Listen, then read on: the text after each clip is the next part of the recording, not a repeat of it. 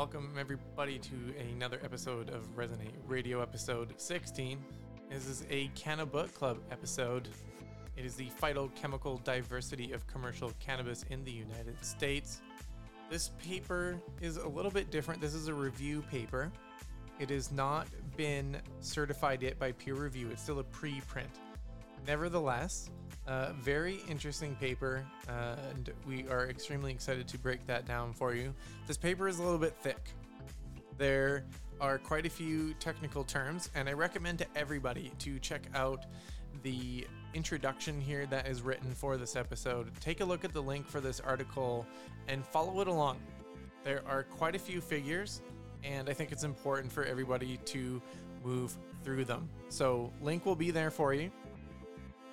If you have any questions about the paper, please contact us on Instagram at Team Resonate. We appreciate the follows and the downloads. Let's keep it on going, folks. It's extremely fun to put these together for everybody. I've been a little bit busy for this month, finishing my education for horticulture. So thank you for bearing with us. But now the episodes come fast and furious. Here's part 1 of the Canna Book Club's phytochemical diversity of commercial cannabis in the United States. I hope you enjoy. We'll see you all soon.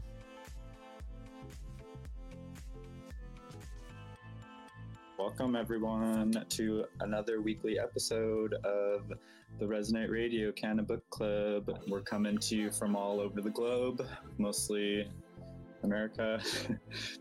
My name is Casey Albron. I live in Humboldt County. I have a bachelor's degree in environmental biology, discovered Resonate Radio, and found out that these cool people really like cannabis science, and I really wanted to continue my exploration in research and plant science. I thought getting us together every week, reading a new research article together and dissecting it live would be cool. And here we are, several weeks in. We've got a lot of episodes recorded. I believe Corey, Molly, y'all are posting them on YouTube or... Yes, they're on YouTube and they will be on the podcast as well. Awesome. Yeah. So let's, I guess, continue introducing ourselves, and then we could talk about what's a little different this week. This is Molly. My name is Molly Russell.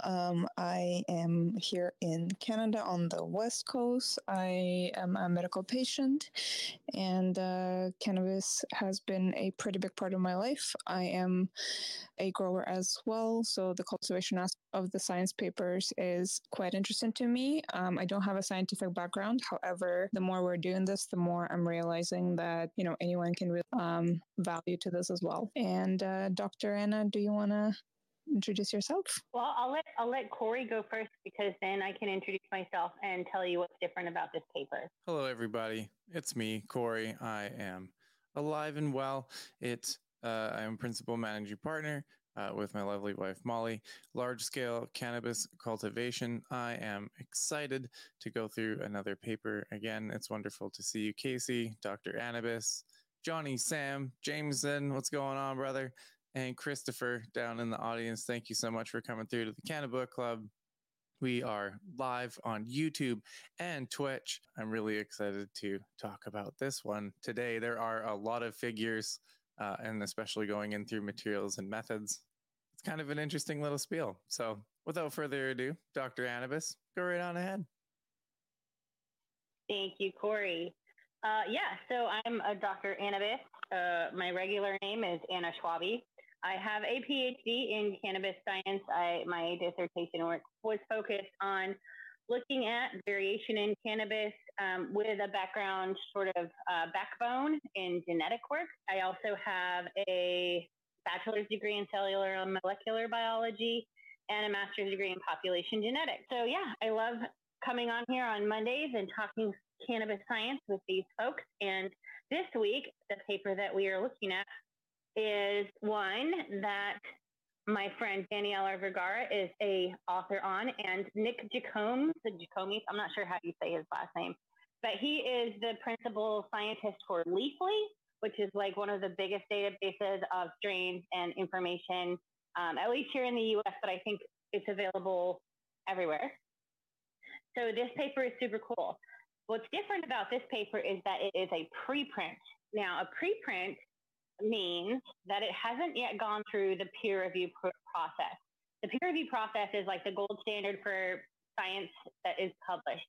So what that means is that the paper that you write, you send it to a journal, they send it to a collection of your peers, usually about 3 to 4 people that have expertise in whatever research you did, and they will review it. They will give you feedback. They will give you comments. They will tell you what they do like about it, what they don't like about it, what they need you to change or do differently.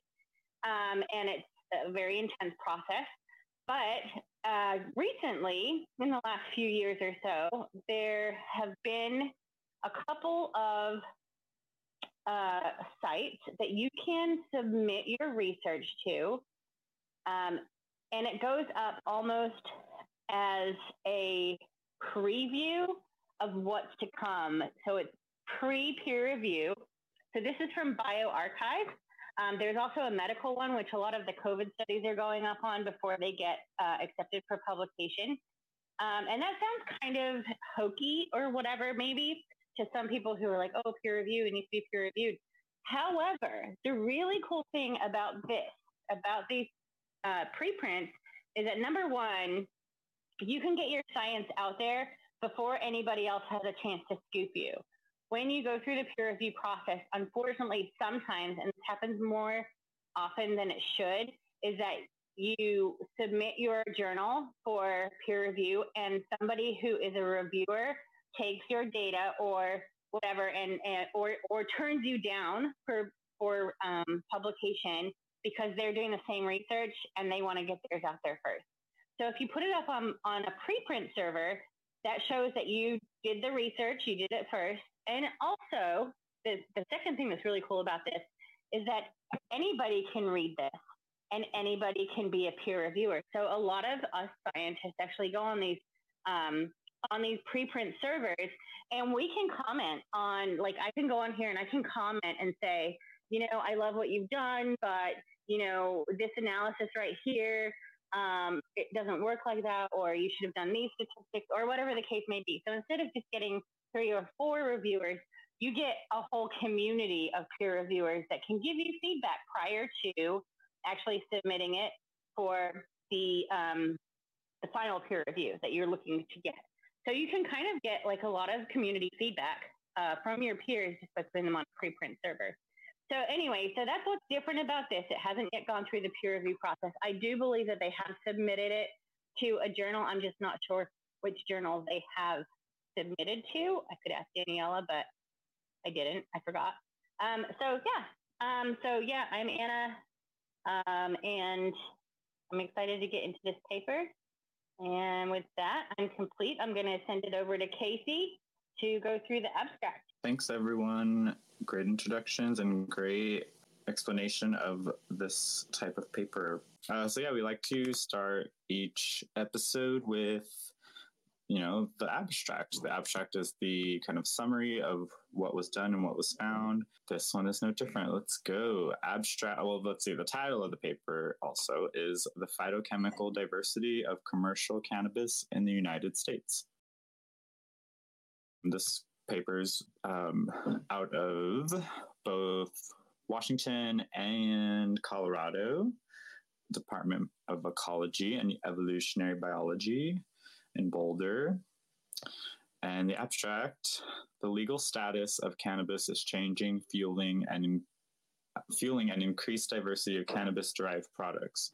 Because cannabis contains dozens of chemical compounds with potential psychoactive or medicinal effects, understanding its phytochemical diversity is crucial.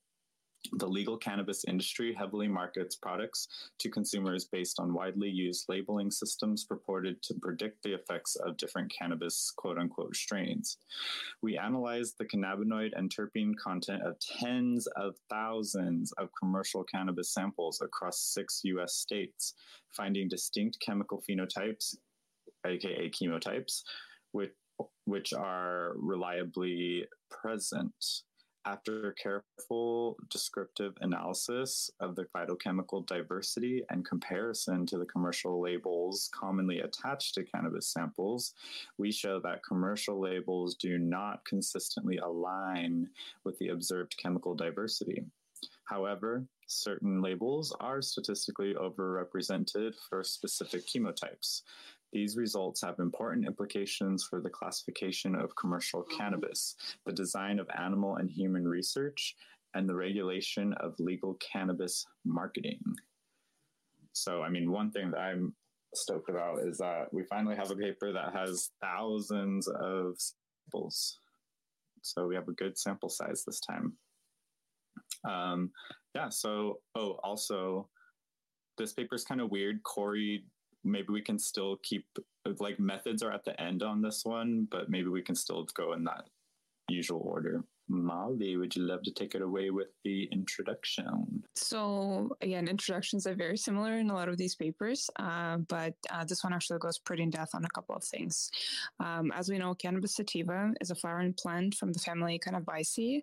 It's one of the oldest domesticated plants, and it has been used by humans for over 10,000 years, and it has been done around the globe as well. It's been used for commercial and medicinal purposes. The genus is considered to have a single species, which is Cannabis sativa, and that's inclusive of all of its forms of hemp or marijuana with a high genomic and phenotypic variation across multiple lineages. The marijuana type lineages are the ones that we use for human consumption, and the hemp lineages are the ones that are for the industrial purposes for the fiber or oil extraction. The human consumption is typically including the female flowers that are grown, harvested, and processed into what we commonly call marijuana, weed, flower, and other informal names. The new laws are leading to decriminalization and legalization, and they're given a rise to a global industry at this point. And it has innovated across genetics, cultivation, extraction, distribution, and compliance to keep pace with the demands of consumers and regulators.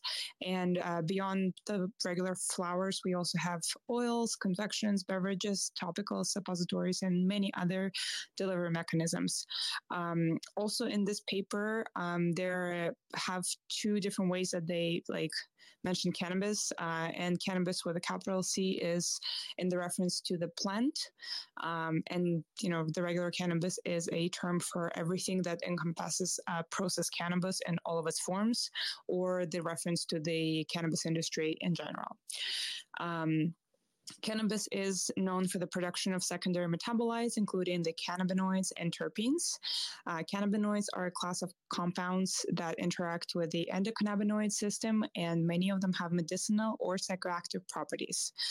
Two of the most abundant cannabinoids are THCA and CBDA, which are converted to neutral forms, which is THC and CBD once they're heated. Beyond THC and CBD, there are various minor cannabinoids typically present at a much lower levels. That includes CBGA, CBCA, CBN, THCVA, CBG, and THCV. And due to their low abundance, they're generally been less well studied than THC and CBD, although they display a range of interesting pharmacological properties with potential medicinal value as well.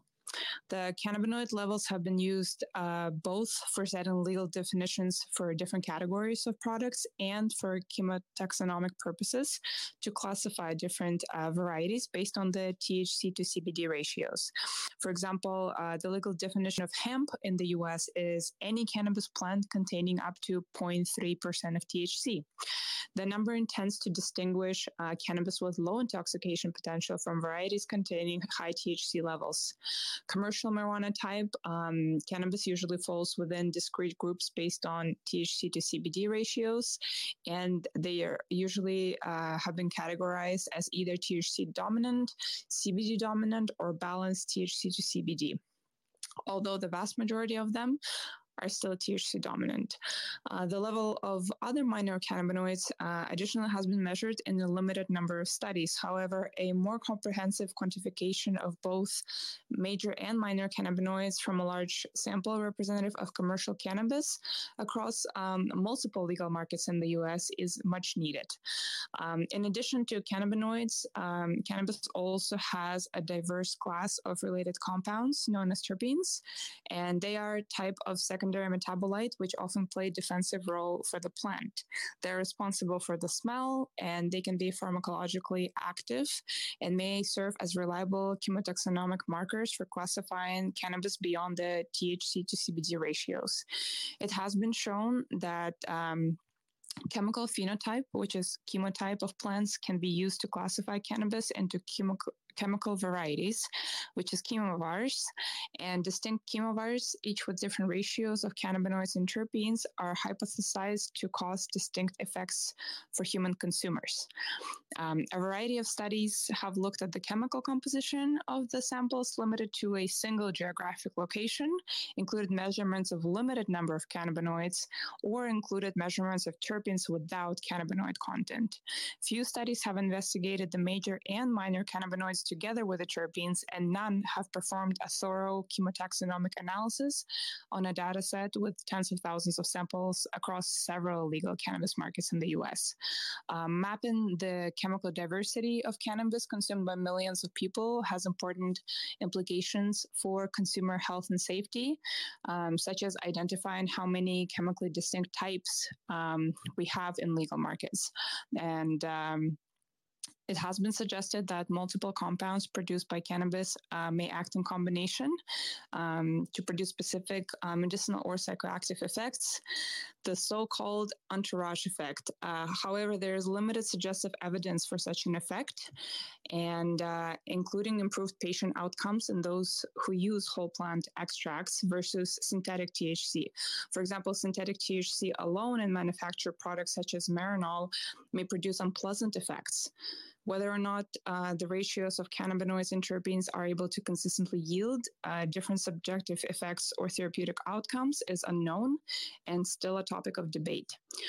The combinatorial effects when ingestion of two or more compounds happens may be more likely when a drug acts on multiple target systems, as CBD is known to do. Two compounds can also act directly on the same target, either by augmenting or antagonizing each other's effect. CBD appears to improve THC elicited side effects. It acts as a negative allosteric modulator of the CB1 receptor, and THC is a partial agonist. Randomized controlled trials observed different effects from both compounds consumed alone versus in combination. These effects depend both on the dose and consumers' past experience, suggesting that future studies that are looking for possible THC-CBD combinatorial effects must control for those factors, which may be why previous studies have had conflicting results. Carefully controlled in vivo studies are needed to determine whether distinct ratios of compounds have combinatorial effects. A first step toward defining possible ratios to be used in those vivo studies is to quantify the ratios present in commercial cannabis. Doing that will also be important for informing the design of human clinical studies aimed at investigating the therapeutic effects of cannabis products. Ideally, these studies will test formulations with comparable cannabinoid and terpene ratios to those that are widely encountered by millions of consumers. Another important reason to map the chemotaxonomy of commercial cannabis is that products are commonly labeled with strain names that are distinct or categories with alleged effects, implying that distinct chemical combinations are consistently linked to those labels. For example, consumers believe that cannabis flower labeled indica are reliably sedating, while flower labeled as sativa provide energizing effects. Cannabis products are aggressively marketed using these labels. Thus, a better understanding of whether those labels have any reliable association with the distinct chemical profiles maybe have implications for consumer health and safety, as well as the regulation of cannabis product marketing. The lack of the standardized regulated naming system has been discussed previously. Various studies, each was limited in different ways, have investigated where these labels capture real chemical variation. For example, cannabinoid and terpene measurements from California samples found limited differences between indica and sativa, with some strain names more consistently associated with specific chemical composition than others. Flower samples from the Netherlands were found to contain specific terpenes more often associated with indica than to sativa samples. Samples from Washington state limited a total THC and CBD content, found no differences between indica and sativa, with potency variation between certain strain names. And cannabinoid samples across the US did not find a clear relationship between strain name and a chemotype, although terpene measurements were not included either. In this study, they conducted the largest chemotaxonomic analysis of commercial cannabis flower to date, using samples from cannabis testing labs in 6 US states. They analyzed both the cannabinoid and terpene content available for these samples, together with the common industry labels and popularity metrics associated with them by the consumer-facing cannabis platform we know as Leafly. They defined distinct chemotypes that reliably show up across US, and quantified how well the industry labels indica, hybrid, and sativa to map these chemotypes. They also examined the consistency of strain names across samples from different producers. These results provide new possibilities for systematically categorizing commercial cannabis based on chemistry, the design of preclinical and clinical research experiments, and the regulation of consumer marketing in the legal cannabis industry. And we are going to be going into results.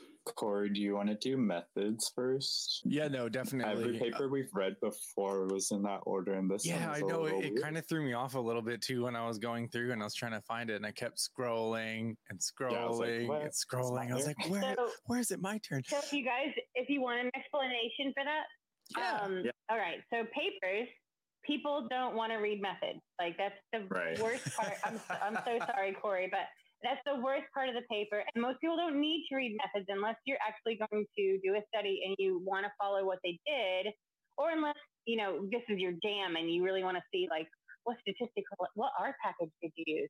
Like materials and methods are not really something that people want to read. So a lot of journals have you put it at the end so that you can actually go straight to results and then discussion. That's interesting. It does make sense. Yeah, it does make sense in the context, in how you're supposed to read the paper, but it does make it confusing. So yes, materials and methods should come next. And I'm sorry, you get the boring section, Corey. It's funny. I actually love these sections, though. I think you might both probably be able to tell that, especially with the cultivation ones, and we go through the methods. I get really excited about how they do things. Yeah, you give it personality. Oh, it's so cool. I don't know. I'm always excited to know the why of these things. So this is no exception. This one's very interesting for me because I kind of have like a personal beef with Leafly because of their misinformation thing. So it's exciting that I'm reading a paper that, this kind of information is coming from them or based on their partnerships on the actual data that they have instead of marketing write-up. So I'm excited to give that to Leafly and give a little bit more kind of weight because I know they do take a little bit of hit for stuff like that. There's a lot of data collection stuff. I'm not really going to touch on the material and methods section related to the specific figures because I definitely do not think that I can convey what they're actually saying on there. So please, for everyone who's watching live and pays attention to the Telegram channel, etc., go through the paper and take a look at those materials and methods, even though they're boring, but they will give you a little bit of insight into how they break down those individual figures. Because as we've already, said a couple of times in here, there's a lot of pictures. So there's a lot of things happening in here. So to summarize, the data analyzed in the paper is shared by Leafly. They're considered a technology company in the legal cannabis industry. For those who don't know, Leafly has a variety of data available as part of a data sharing program where university affiliated researchers can access data for research purposes with the intent to publish results in peer-reviewed scientific journals. I had no idea about that. So this is why I'm interested to read into them.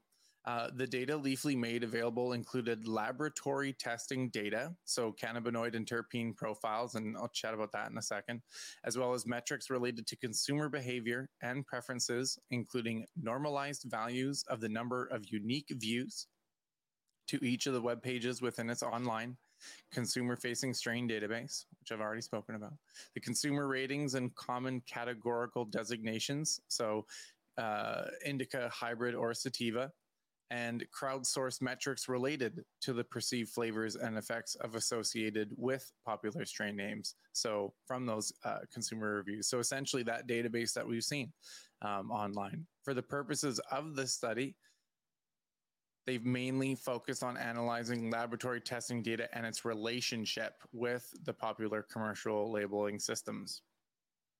So Leafly has these partnerships with cannabis testing labs across the United States, and each lab consented to allowing researchers to analyze the data, which is awesome. Each laboratory data set consisted of the complete set of cannabinoid and terpene compounds measured by each lab within a given time period between December 2013 and January 2021. The name of each lab is listed below, and each lab has different variations of high performance liquid chromatography, HPLC, to measure the cannabinoid levels. So we have a lab in Alaska called CanTest. Down in Washington State is Confidence Analytics, Chem History in Oregon, Modern Canna Labs in Florida, and PSI Labs in Michigan, and SC Labs in California are the labs that consented to the study.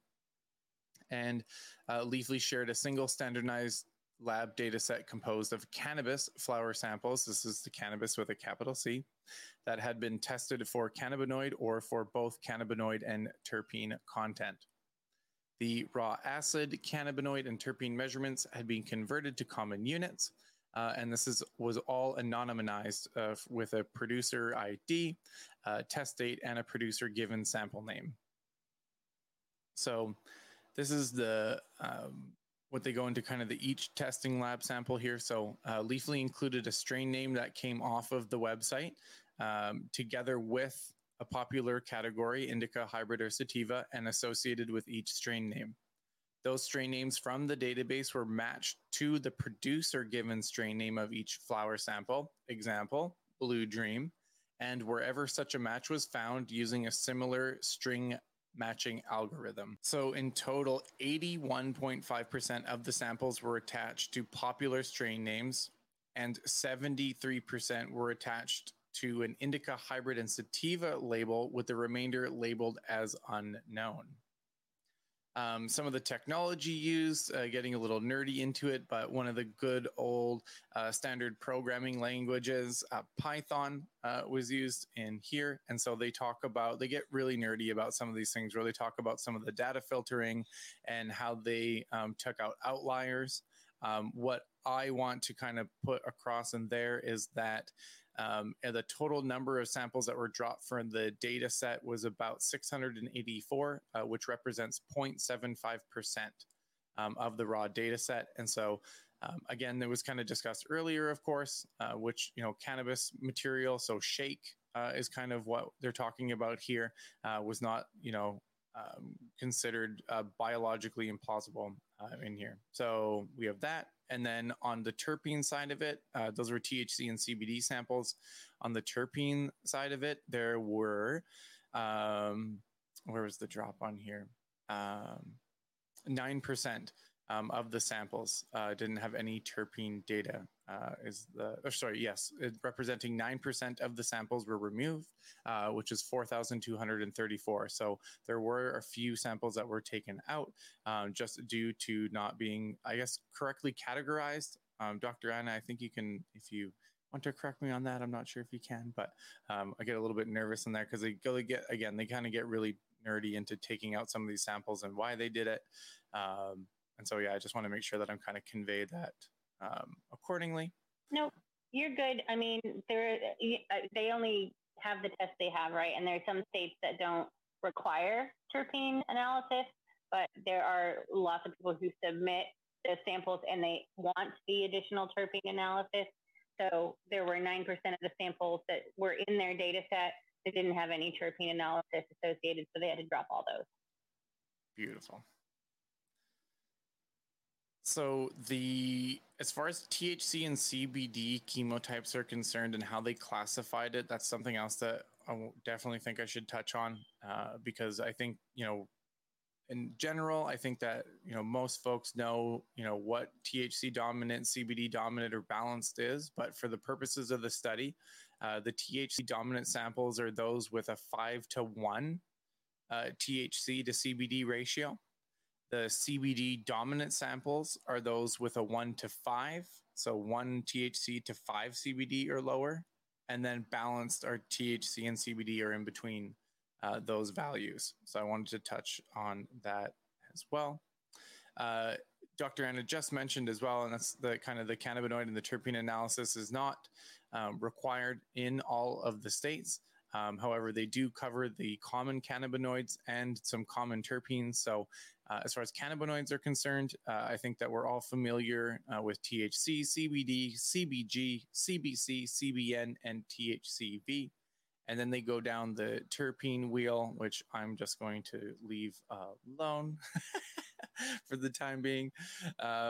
And then I think that really is about it. They go into some pretty intense statistical things about Welch's t-test. And I think that's, of course, where I really found out how materials and methods can truly be boring, as Dr. Anna has mentioned. But yeah, they go into the data analysis of all the figures and how they specifically did that. So I'm going to leave that and let everybody just kind of, tickle your little nerd hearts to death when going through that sort of stuff. So without further ado, I will pass it on through. Thanks, Corey. That was awesome results. This thing is crazy. It's a lot of figures, which are really cool and really hard to, I don't know, they're so cool. And they're very complex. So I'm sure Dr. Anna can help us out. I just want to say that I talked to Daniela about this paper and when they first put it on bioRxiv, and she said her exact words were, Anna, the figures are so pretty. Oh my God, they're so pretty. There's a lot of scatter plots. And the funny thing is like she's huge. Her favorite thing to do is make box and whisker plots, and there's no box and whisker plots here. So I think probably Nick was because he works for Leaf. I mean, you see the stuff on Leafly, right? It's very colorful. It's somewhat helpful.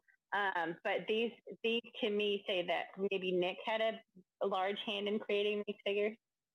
Ooh, they don't have box and whisker plots, but they do have violin plots in figure 1, which is a new term for me. Okay, results.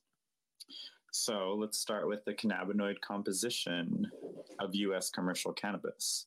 Most of the samples belonged to the THC dominant chemotype. There was 96.5% in the aggregate data set. Each individual region, which we can see in figure 2? Yeah. A much smaller portion of the samples are classified as CBD dominant, which is 1.4%, or a balanced 2.2%. And we can see all the different samples and their cannabinoid compositions on figure 1.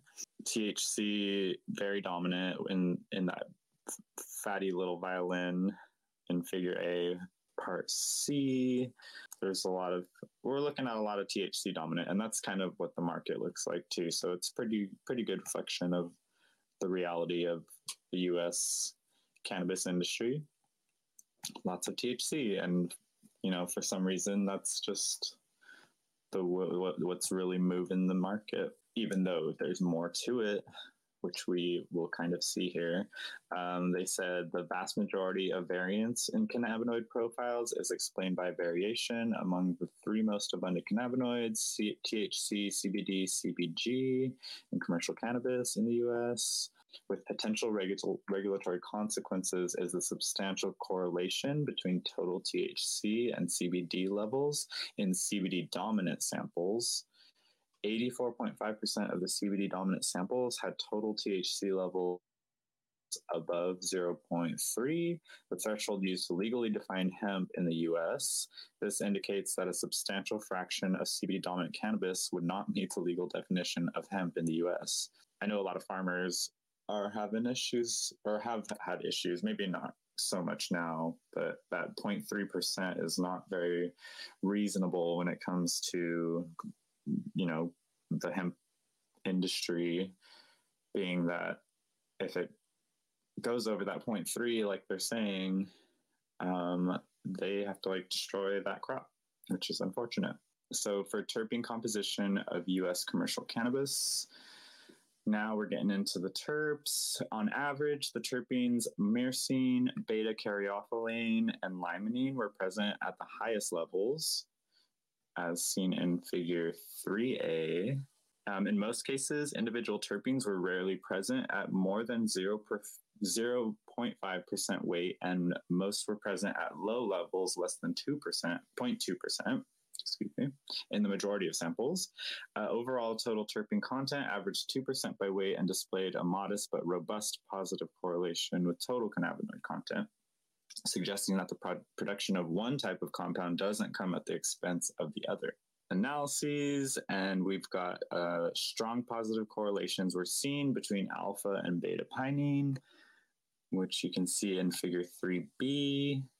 These correlations, also beta caryophyllene and humulene. So these correlations hold for both the aggregate data set and for each individual US state, demonstrating their robustness across regions. Each terpene has its distribution laid out in 3A. I'm not too keen on terpenes and kind of what they mean in terms of cannabinoids and everything, but we're kind of finding that out here.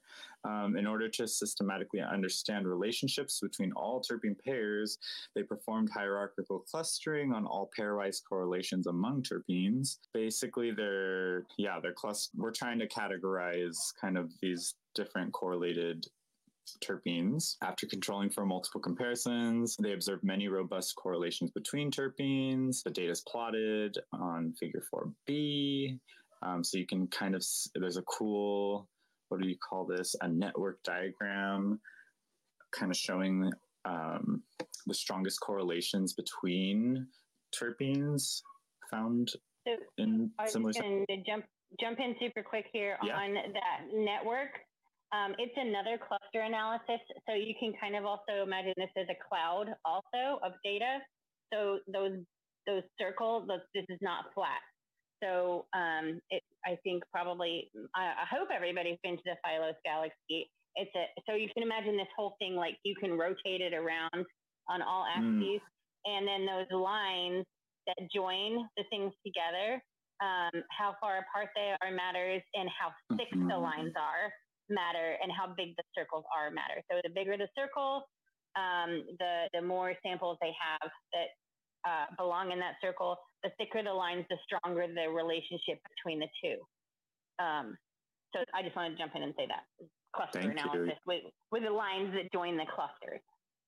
Cool. Yeah. So basically, we're looking at kind of an interesting way to look at a terpene profile. This diagram provides a more compact picture of terpene co-occurrence and likely reflects the underlying biosynthesis pathways that give rise to these correlations. Because when you can see which terpenes are connected, it must have something to do with that chemotype or chemovar. Yeah, so basically we have 3 clusters here. We've got a terpene, a terpinolene and pinene cluster. We have myrcene that's off to the side. I don't know why, but it's there's a myrcene cluster. And then there's your limonene, humulene, caryophyllene cluster. That's their 3 clusters. And then it goes on to the next figure, which basically shows the same thing. And you're going to talk about that in a second, so I'll jump out. Yeah, I think they're going to, I feel like they break down the clusters. Maybe, I hope I didn't miss that. I was just curious to know why myrcene was so far out there when they said that it was kind of one of the most dominant ones that they had. There's a couple other things that they're talking about in correlation with it. It just seems that it was off to the side. I wasn't sure why that was mapped like that.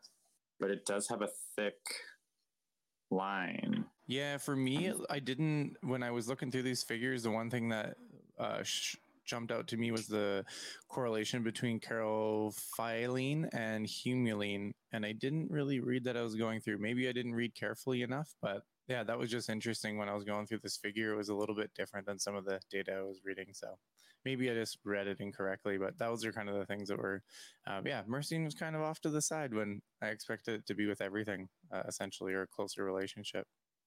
So it looks for the humulene and caryophyllene, it says two cannabis terpenes. Oh, sorry, beta caryophyllene and humulene. Two cannabis terpenes are co-produced by common enzymes. So that's probably where we're getting these relationships. Not sure about the myrcene, though. One. I think figure 5F might answer that question about the myrcene. Cool. We're headed that way soon. Next, THC dominant and high CBD cannabis displayed distinct levels of terpene diversity. So historically, the major focus of both clandestine and illegal cannabis breeding in the U.S. has been on THC dominant varieties, which is why they predominate in the commercial marketplace, as seen in Figure 1. It is therefore expected that THC dominant cultivars will display a more diverse array of terpene profiles than CBD dominant and balanced THC CBD cultivars. So we got another analysis to kind of pick that apart. Most of the variance in terpene profiles can be explained with just a few components. To visualize how patterns of terpene profile variation map to the major CBD THC chemotypes shown in Figure 1, they plotted them in PCA scores, aka principal component analysis, along the first three principal components, with each sample color coded by chemotype. That's going to be Figure 5, yeah. You can see which terpene is more correlated to which kind of chemotype we're looking at. It's just a nice cluster of colors and circles and triangles. That's fun. Go ahead, Anna. I was going to say, I really wish they used like 3 different colors. They used blue diamonds and then blue triangles and then black circles. And you can't tell the difference. Like, I wish they had used like 3 completely different colors. Right. So that you would be able to see. Because I feel like, I mean, I can see the CBD clusters just because they're black dots. Yeah. But as far as like being able to distinguish the light blue from the dark blue, I mean, there's literally like, tens of thousands of samples that they looked at here. Or maybe this is just the 43,000. Nonetheless, that's a lot of freaking samples, right? And I really wish they had used different colors. Or maybe they tried to use different colors and it was just like... big old rainbow. Not colorblind friendly. Maybe they weren't even really showing clusters. I don't know. Yeah, it probably just didn't help. Not visually helpful. Exactly. Because if you squint, you can kind of see clouds. In B, you can see there's like a cloud up near the terpinolene, and you can kind of see a cloud over by the myrcene. And then in D, you can see definitely a terpinolene cloud, and you can see like a limit. But I think maybe, I don't know, like I would have liked to have seen different colors, but maybe an actual peer reviewer will ask them for that. Right. Nice. Yeah.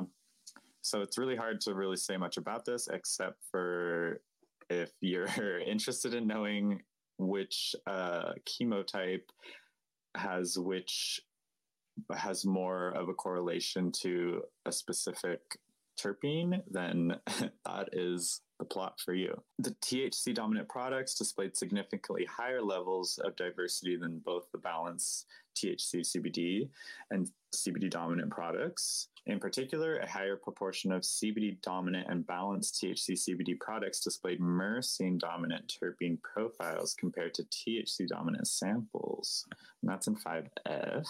Yeah, it's really cool to kind of like categorize it this way. So like it seems to be that's kind of like where this paper, like almost the utility of it is kind of trying to revolutionize labeling in a way, or maybe just kind of give it more of a, I don't know, just more info.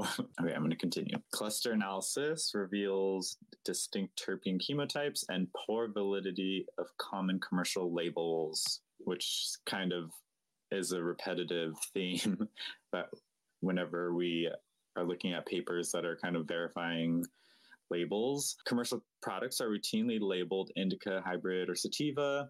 Prevailing folk theories assert that indica products provide sedative, sedating effects, sativa energizing, hybrid intermediate. If this were true, we would expect to see a reliable difference between the chemical composition of samples attached to each label. So to test this, they did a silhouette analysis to quantify how well these industry labels capture the observed chemical diversity. They compared this commercial labeling system to labeling the data with simplified chemical designations, or each sample's dominant terpene, as well as an unbiased approach using k-means clustering. The samples are highly intermingled with no obvious segregation of data points by commercial label. This is reflected in the corresponding silhouette plot, and that's figure 6. The majority of samples have a negative score, indicating that many samples with one label could be easily confused with samples of a different label in terms of terpene profile. In other words, it is likely that a sample with the label indica will have an indistinguishable terpene composition as samples labeled sativa or hybrid. In comparison, when samples are labeled by their dominant terpene, there's a better visual separation of data points by their label, figure 6C. These results indicate that even a simplistic labeling system in which THC dominant samples are labeled by their dominant terpene is better at discriminating samples than the industry standard labeling system. Dr. Anna, if you want to poke at figure 6, I'm not sure. Basically, we're just saying these labels are poorly aligned to the pattern of phytochemistry. I mean, So they, in the first one, they're looking. This is a cluster of the indica, hybrid, sativa description, and you can see it's all over the place, right? Yeah. You've got your sativas and your hybrids clustering together, which makes sense because hybrids are a mix. And then, but I also see like there's a lot more sativa in that top cluster. Again, it's really hard to see, though, because they've got sativas as red and indicas as purple, which are not terribly different colors that are showing up. They're kind of showing up as different shades of red, and I am not colorblind.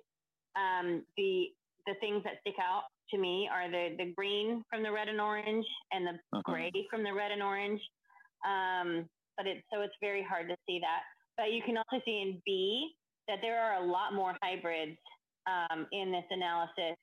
There are a lot with no description, and then there's a few indicas and a few sativas relative to each other, right? And the next one, they have it clustered by terpenes, and you can pretty well see they do cluster. But you've got nice. I think it's caryophyllene and limonene are clustering together on top of each other. You've got pinene and myrcene that cluster on top of each other, and then I think it's terpinolene, limonene. I don't even know. Like, it's hard for me to look at the colors. And yeah, it's kind of cool because you can like how they said that like myrcene is the more dominant of all the other ones. You can really see that a lot of the samples in that bottom right on C have myrcene. Yep, and then the last couple of figures in this, they've broken it down into these clusters. So they are describing those clusters that have multiple terpenes in them. So cluster 1 is the orange cluster up top, which is terpinolene and myrcene, and then the purple cluster 1 is caryophyllene and limonene, and then the bottom cluster 2 is myrcene and pinene. So really, they do cluster well when you break it down by terpene combination, the way that they've done it, with cluster 1 being caryophyllene and limonene, cluster 2 myrcene and pinene, and cluster 3 is terpinolene and myrcene. Right. I mean, really, they could take out myrcene and say myrcene's everywhere, just ignore that, because we all know that abundance doesn't equal potency. And they could say cluster 1 is caryophyllene and limonene, cluster 2 is pinene, and cluster 3 is terpinolene. We also observed that one cluster, the cluster 3 with the terpinolene and myrcene, had somewhat higher total CBG levels compared to the other clusters, with the median CBG of 0.98% versus 0.65%. This appeared to be due to a modest but significant correlation between total CBG and terpinolene levels. Interesting. More kind of that silhouette analysis and different ways of categorizing in B. And you can see for the clustering a nicer kind of, Dr. Anna, what would that be on D, E, and F, that kind of graph? I can't right now. I want to call it like a web, but I can't remember what it's called. It's oh my god. Polar plot. What is it? Oh yeah, polar plots. I see it. Polar plots. Nice. Yeah, So Excel does it. It just does it in a different way. But yeah, okay. And yeah, this is like a new thing. I think this is definitely one of the things that he does. They're kind of cool. Yeah, it's kind of. It's basically like the further it's pointing up to or filling in whatever side of that circle you're seeing is the more dominant. Yeah, so instead of having like bars that show you how much of each thing is, it's arranged in a circle. And if it goes all the way out to the edge, like in D, caryophyllene, it's all the way out to the edge, so it's dominant. Limonene, you don't have as much, and myrcene, you don't have as much, but they're all present. And then, so myrcene's dominant in E, and terpinolene's dominant in F. So it's kind of like just a regular bar graph. It's just arranged differently in a circle, so you can, I don't know. That's cool. Whatever. People get bored with how figures are normally done, I guess. I don't know. I guess so. Got to get it polar. All right. Commercial strain names, quote unquote strain names, display differential levels of chemical consistency. To quantify chemical consistency among THC dominant products, they compared each product's chemical composition in terms of the 14 major terpenes depicted in figures 3 to 4. They did this for all strain names where the underlying data was attached to at least 5 product IDs, each having 5 or more samples with that particular strain name. To validate whether the strain names attached to more testing data are representative of those encountered by consumers, they plotted the number of products attached to each strain name versus consumer popularity, measured in terms of unique online page views to the consumer cannabis database, Leafly. They observed a strong positive correlation, indicating that the strain names in the analysis are representative of the names encountered by consumers in commercial settings. Some commercial labels are overrepresented in specific chemically defined clusters. In doing this analysis, they noticed that one cluster, cluster 3, with the high terpinolene levels, contained a paucity of products attached to strain names labeled as indica. So to understand whether any of the indica hybrid sativa industry labels were over or underrepresented within any of these clusters, they did another analysis, and for each of the 3 clusters, they calculated the proportion of products attached to those labels. Each cluster is broken down pretty much into sativa, indica, and hybrid. Lots of hybrid going on, which is kind of expected. That's pretty much it for results. A lot of awesome plots and graphs that you can, if you have a curiosity about strains and their terpene profiles, this is kind of a cool one to look at. Thanks, Casey. Really do appreciate it. Thank you, Dr. Anna. Thank you, Molly. This is part 1 of another episode of the Canna Book Club, the phytochemical diversity of commercial cannabis in the United States, by Smith, Vergara, Keegan, and Jacobs. Really do appreciate everyone for following through. I hope you've had the time to check out the introduction link there so you can actually go read the paper and follow up with us for part 2 in our discussion. Please follow us over on YouTube, and you can find us on Twitch, Resonate Media, and you can also get in touch with us again on Instagram at Team Resonate.